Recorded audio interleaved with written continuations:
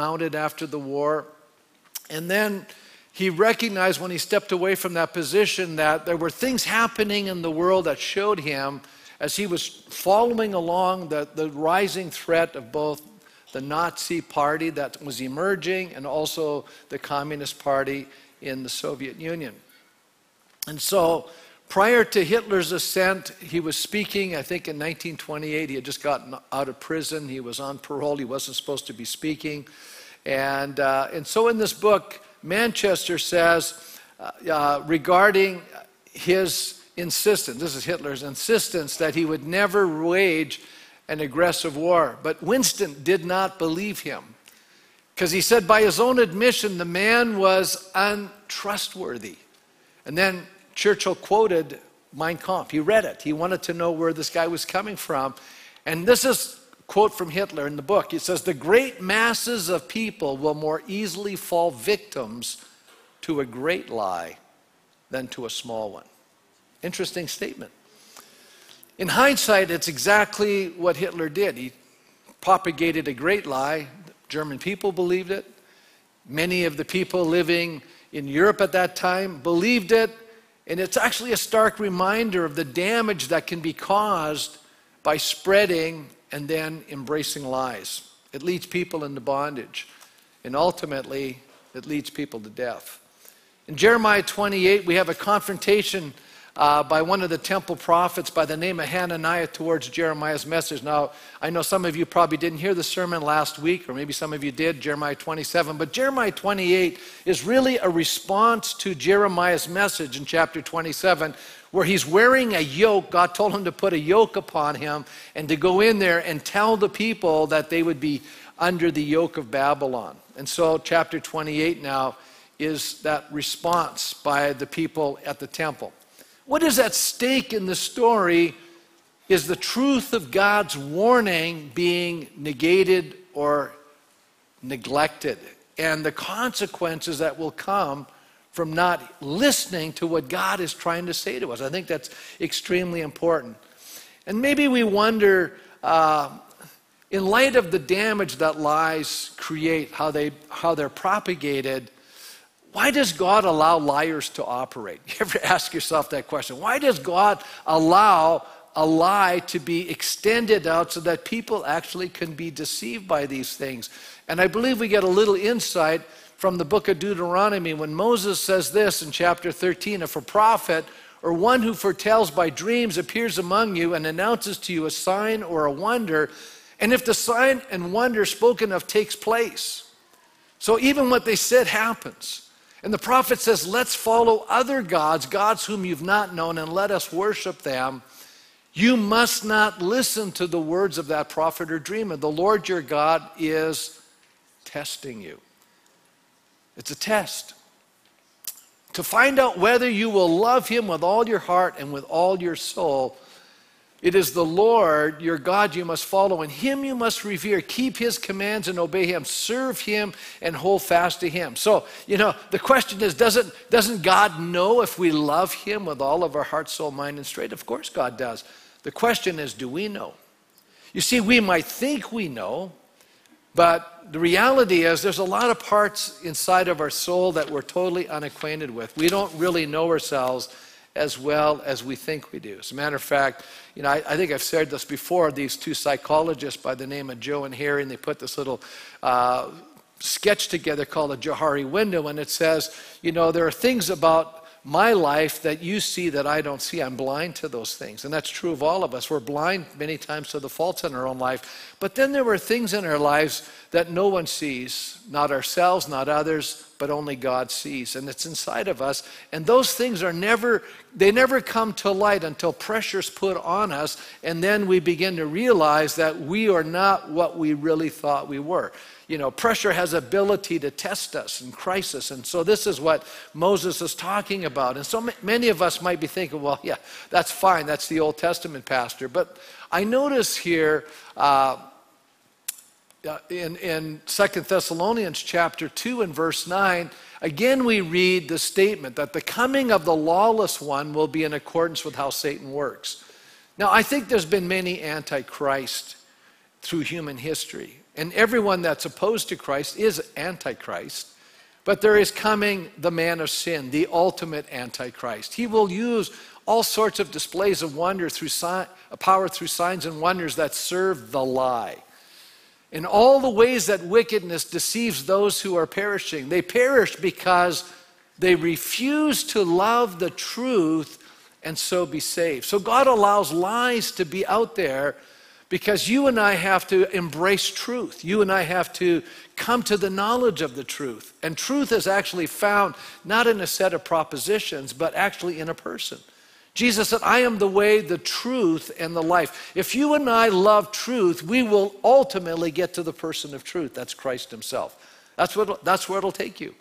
And he goes on, they perish because they refuse to love the truth and so be saved. For this reason, God sends them a powerful delusion so that they will believe the lie. And so that all will be condemned who have not believed the truth and have delighted in wickedness. You know, one of the problems with our human nature is that we actually don't want to change. You know, one of the issues about sin is the very nature of sin is its deceptiveness.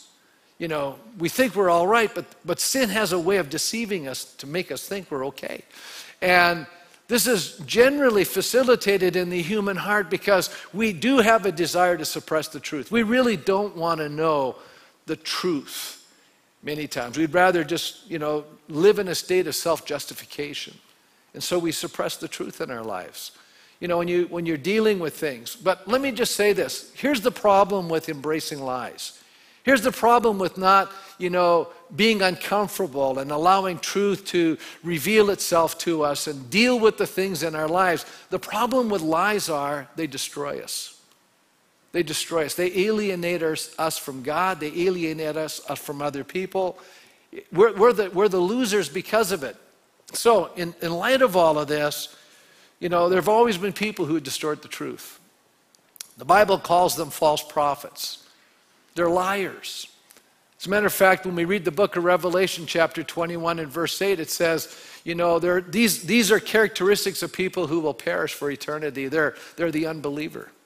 They're the person who's a liar.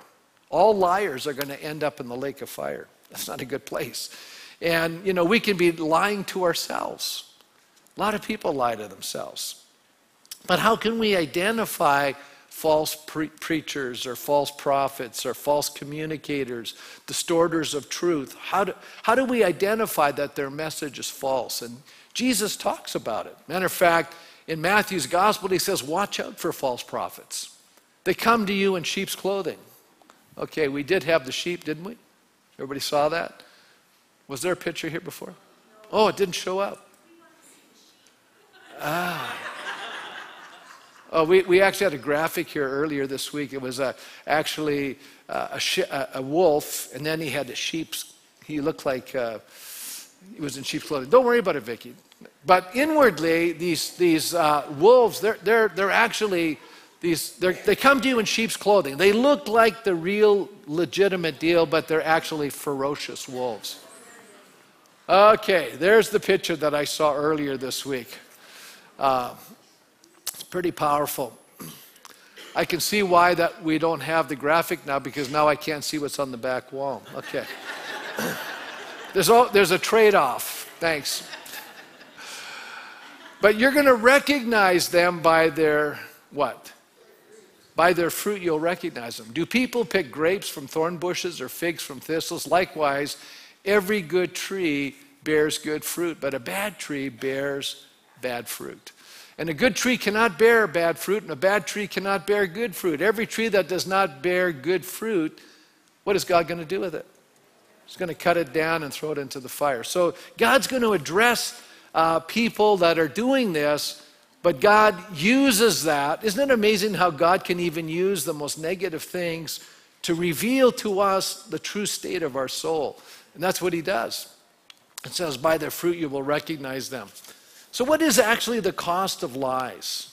And what happens to those who not only perpetrate the lie, but the people who listen to it and embrace the lie? What happens to those who are being deceived? I think there's a number of things from this chapter in Jeremiah 28 we can learn about identifying lies, the mode of operation, the outcome, the impact. And I want to look at three things that lies do. The first one is simply that lies will always challenge and persecute truth. Because lies try to distort the truth. That's what they're doing. They generally give people a false sense of assurance. They cause people to put their trust in what's not real. And the outcome is often tragedy. The people that are telling them often are self-deceived. They actually are sincere, many of them. They believe they're telling you the truth. Jeremiah 28 is a response to the message that he's given in chapter 27. Let's pick up the story. In the 5th month of that same year, the 4th year, early in the reign of King Hezekiah, king of Judah, the prophet Hananiah, son of Azur, who was from Gibeon, said to me in the house of the Lord in the presence of the priests and all the people. It's interesting. This guy comes from Gibeon. Anybody know anything about the Gibeonites? Remember the Gibeonites? They were the people that actually deceived the early Israelites. So there's a long lineage from the town of Gibeon of not so nice stuff. So this guy, this prophet is from there. This priest is from there. This is what the Lord Almighty, the God of Israel, says. I will break the yoke of the king of Babylon. Within 2 years, I will bring back to this place all the articles of the Lord's house that Nebuchadnezzar, king of Babylon, removed from here and took to Babylon. So now Jeremiah just said, you know, the king took those things, but they're not going to come back. This guy's saying the exact opposite. I will also bring back to this place Jehoiachin, son of Jehoiakim, king of Judah, and all the other exiles from Judah who went to Babylon, declares the Lord, for I will break the yoke of the king of Babylon. So, in essence, what he is saying,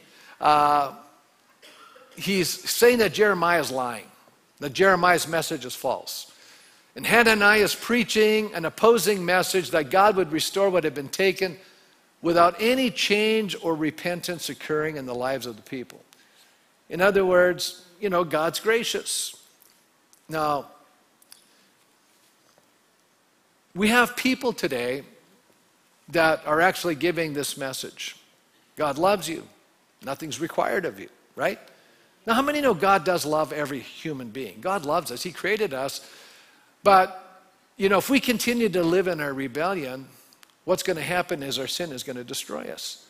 And so what Jesus did was when he came to earth to die on the cross, he's actually taking upon himself the judgment of God for sin. We need to understand that. And when we don't turn to Christ as our Savior, we are still under God's judgment. See, God is calling us to turn from idols to serve the true and the living God. He's turning us towards him. And so there's actually this message today, kind of an easy believism gospel, that there's no repentance required. But that's not a biblical message. Because when I read the whole Bible, everywhere I turn, I see people preaching repentance. I see the prophets preaching repentance. I see, you know, John the Baptist preaching repentance. I see Jesus preaching repentance. I see the apostles preaching repentance. Jesus said, repent and believe. That's the call of the Bible. So that you and I have to change our mind about who we are in relationship to who God is. It's true, I said, that God loves us, but he loves us so much that he calls us to himself, and he calls us from our sin and from our idolatry, which so often is expressed in self-worship, you know, where we feel like we are determining our own lives. So we don't serve God on our terms. You know, sometimes as Christians, we have this idea that God is here for us. Now, yes, he is, but it's the idea that I have an agenda and I'm having God help me fulfill what I want. That's not what it's about. What it's about is discovering what God has in mind for you and me. That he has a will for all of our lives. And I'm going to argue with you that it's better than your plan. God's plan for you is better than your plan for you. Because he created you and he had something in mind. And he knows what's best for each one of us. And I believe that once we come to him and God changes our nature, we're regenerated by God's Spirit, we delight to do his will. We want to do what pleases God. That's when we know there's been a change in our lives. But if we remain in our sin will destroy us.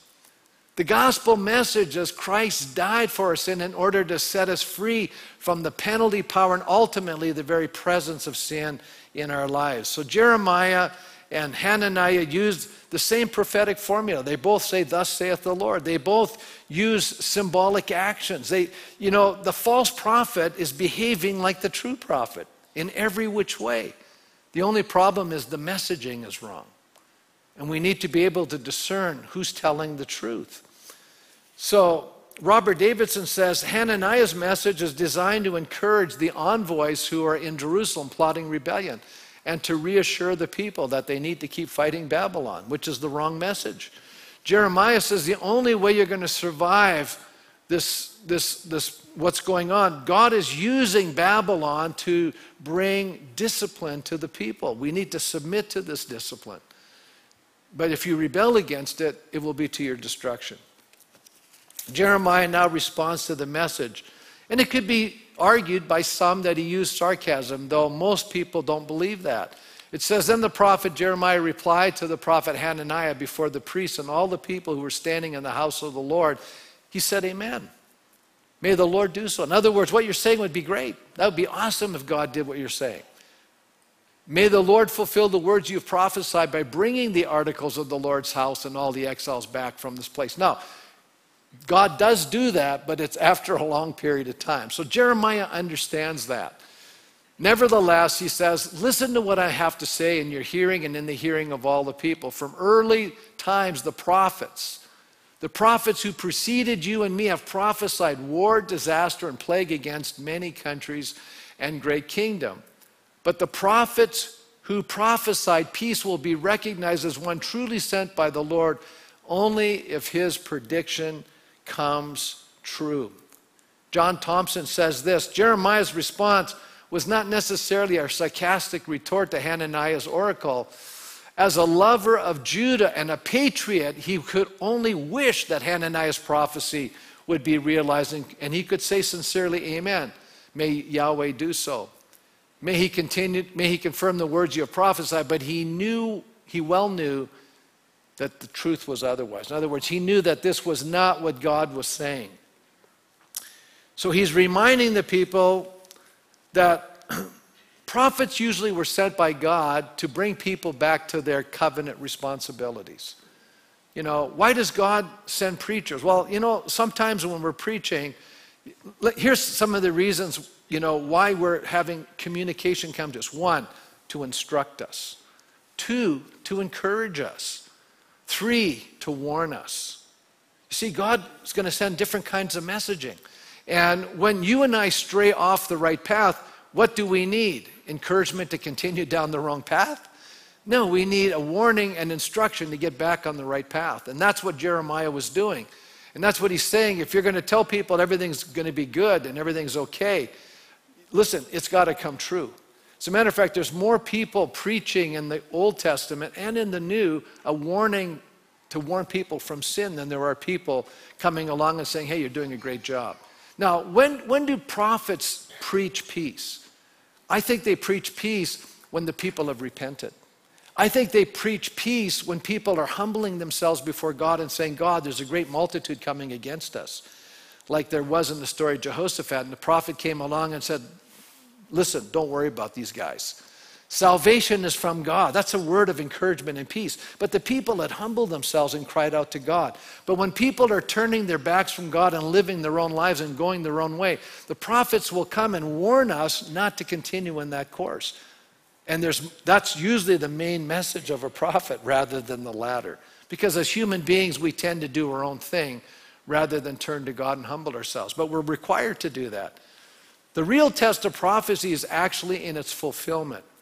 And there are severe consequences to those who prophesy or preach a message that's not from God. It's not biblical. Listen to what Deuteronomy said. This is Moses. "But a prophet who presumes to speak in my name anything I have not commanded, or a prophet who speaks in the name of other gods, is to be put to death." That's pretty serious stuff, right? You may say to yourselves, "How can we know when a message has not been spoken by the Lord?" That's a great question. How do you know who's right? Is Jeremiah right or Hananiah right? It says, if what a prophet proclaims in the name of the Lord does not take place or come true, that is a message the Lord has not spoken. The prophet has spoken presumptuously, so do not be alarmed. Robert Davidson says, future events would prove who was right. And Jeremiah knew that peace and security for Judah would only come from sincere repentance and obedience to the covenant.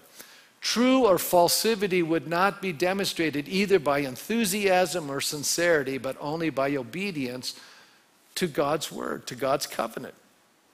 Okay, so what was Hananiah's response to Jeremiah's correction? This is interesting. Verse 10. Then the prophet Hananiah took the yoke off the neck of the prophet Jeremiah and broke it. Okay, it's a symbolic act. Then he says this. And he said before the people, this is what the Lord says. In the same way, I will break the yoke of Nebuchadnezzar, king of Babylon, off the neck of all the nations within 2 years.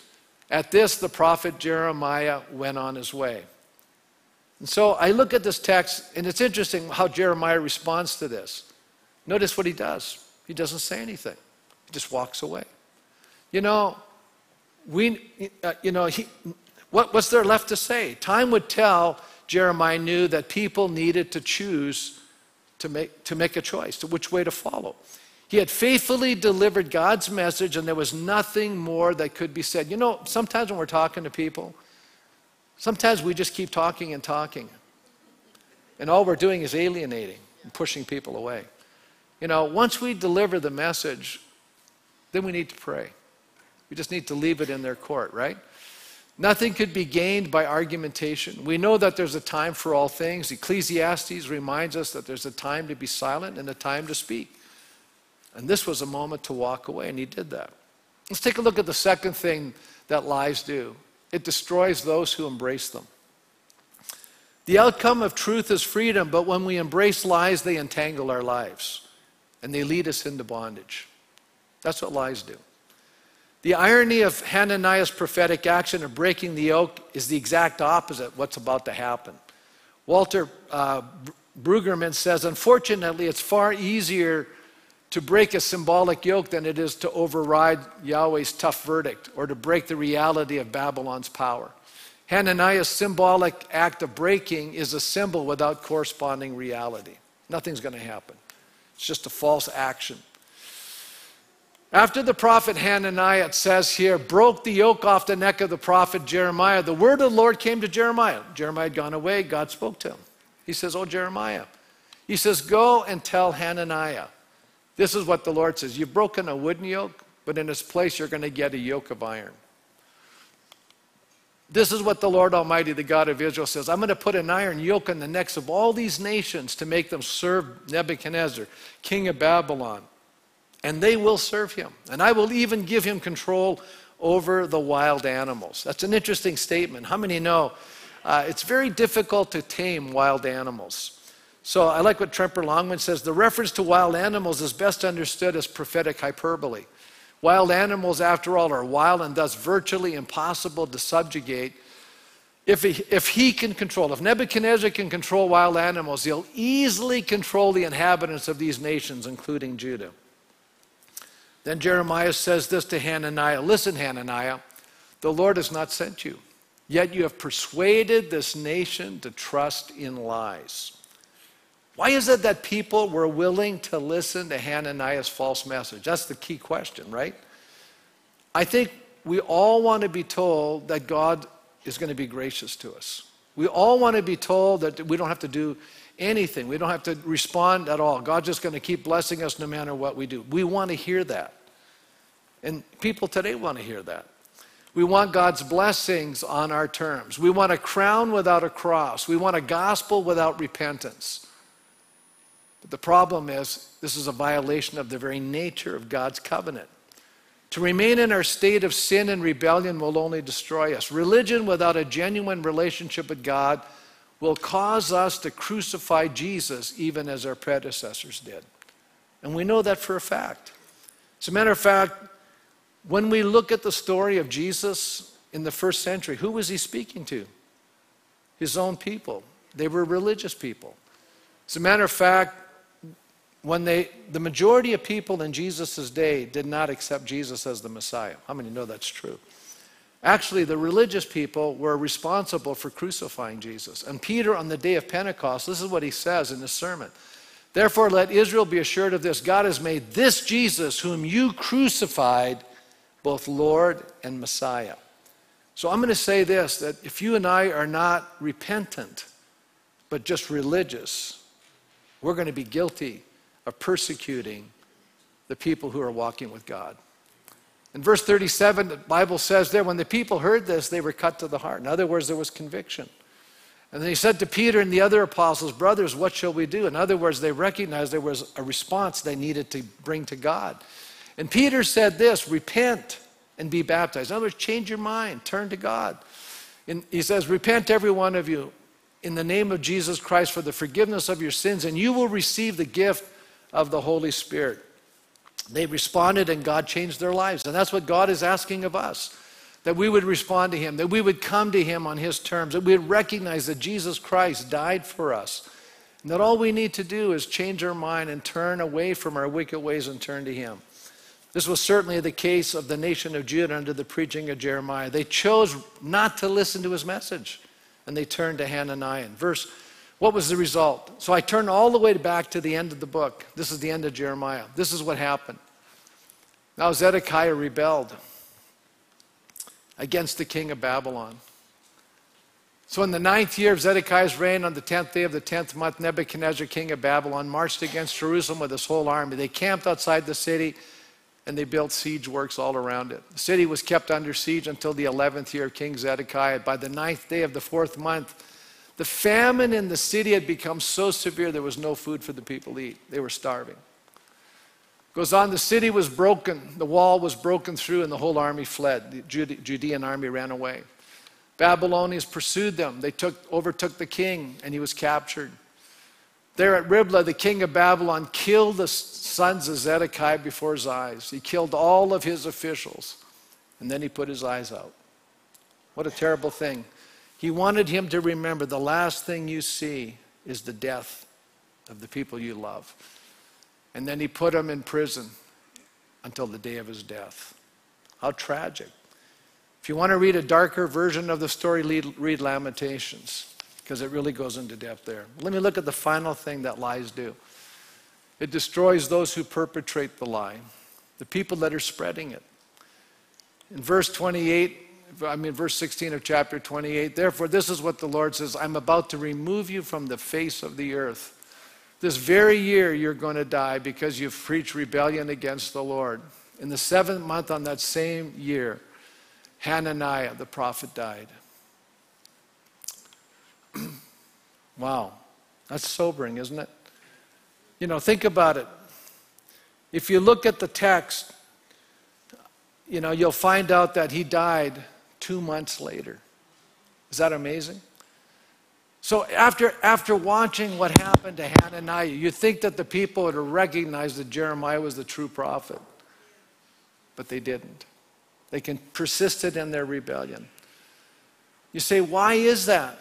Because people would rather believe a lie than the truth. Actually, Paul says in 2 Timothy, they turn their ears away from the truth and turn aside to myths. That's a lie. Go back here. I skipped over a verse. For the time will come when people will not put up with sound doctrine. Instead, to suit their own desires, they'll gather around them a great number of teachers to say what their itching ears want to hear. I think we have to be careful, you know, what we're listening to. Are we just listening to people because that's what we want to hear? Or are we listening to the truth of God's word? However sincere, I want to just, end on this note. Philip Ryken says, however sincere it is, false teaching is always deadly, both for the teacher and for the students. False teachers usually mean well. Often they're nice people. They call themselves Christians. They seem genuine. They claim to speak in the name of the Lord. But Jesus says, not everyone who says to me, Lord, Lord, will enter the kingdom of heaven. There are many Hananiahs in the contemporary church, false teachers who discount God's justice and deny the judgment to come. Leslie Newbigin says, it's one of the weaknesses of a great deal of contemporary Christianity that we do not speak of the last judgment and the possibility of finally being lost. You know, when you read the last book of the Bible, what do you read about? When Jesus comes back, it's a day of blessed hope to the church. Amen? But it's a day of judgment. And we need to understand that. Ryken goes on to say, the lies about which Newbigin warns will be repeated right up until the very moment Jesus returns to judge the earth. While people are saying peace and safety, destruction will come upon them suddenly as labor pains on a pregnant woman, then they will not escape. The Hananiahs will be saying everything's going to be okay, everyone will be saved, God will not punish us for our sins. But the truth is that God is a righteous judge. Anyone who does not repent of his or her sins will be fitted for a yoke of iron. The only way to throw off that iron yoke is to come to Jesus for salvation. Now, Jesus is waiting with open arms. His welcome is so inviting that it bears repeating. Come to me, all you who are weary and burdened, and I will give you rest. Take my yoke upon me and learn from me, for I am gentle and humble in heart, and you will find rest for your soul. For my yoke is easy and my burden is light. Let's stand.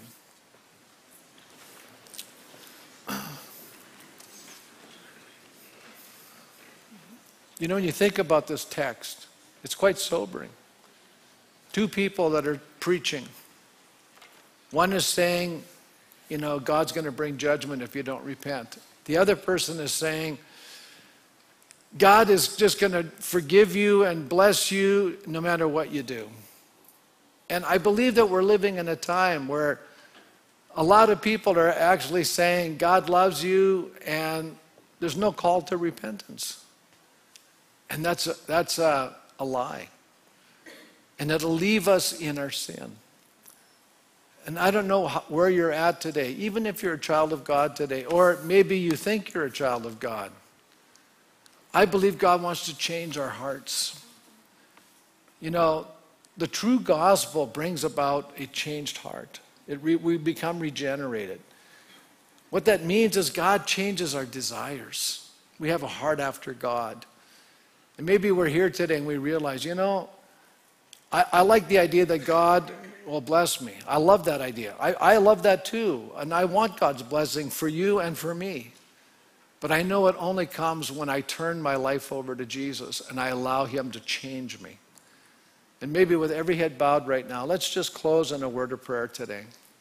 Let's ask God to search our hearts. Search me, O God, and see if there be any wicked way in me. I want to have a transformed heart.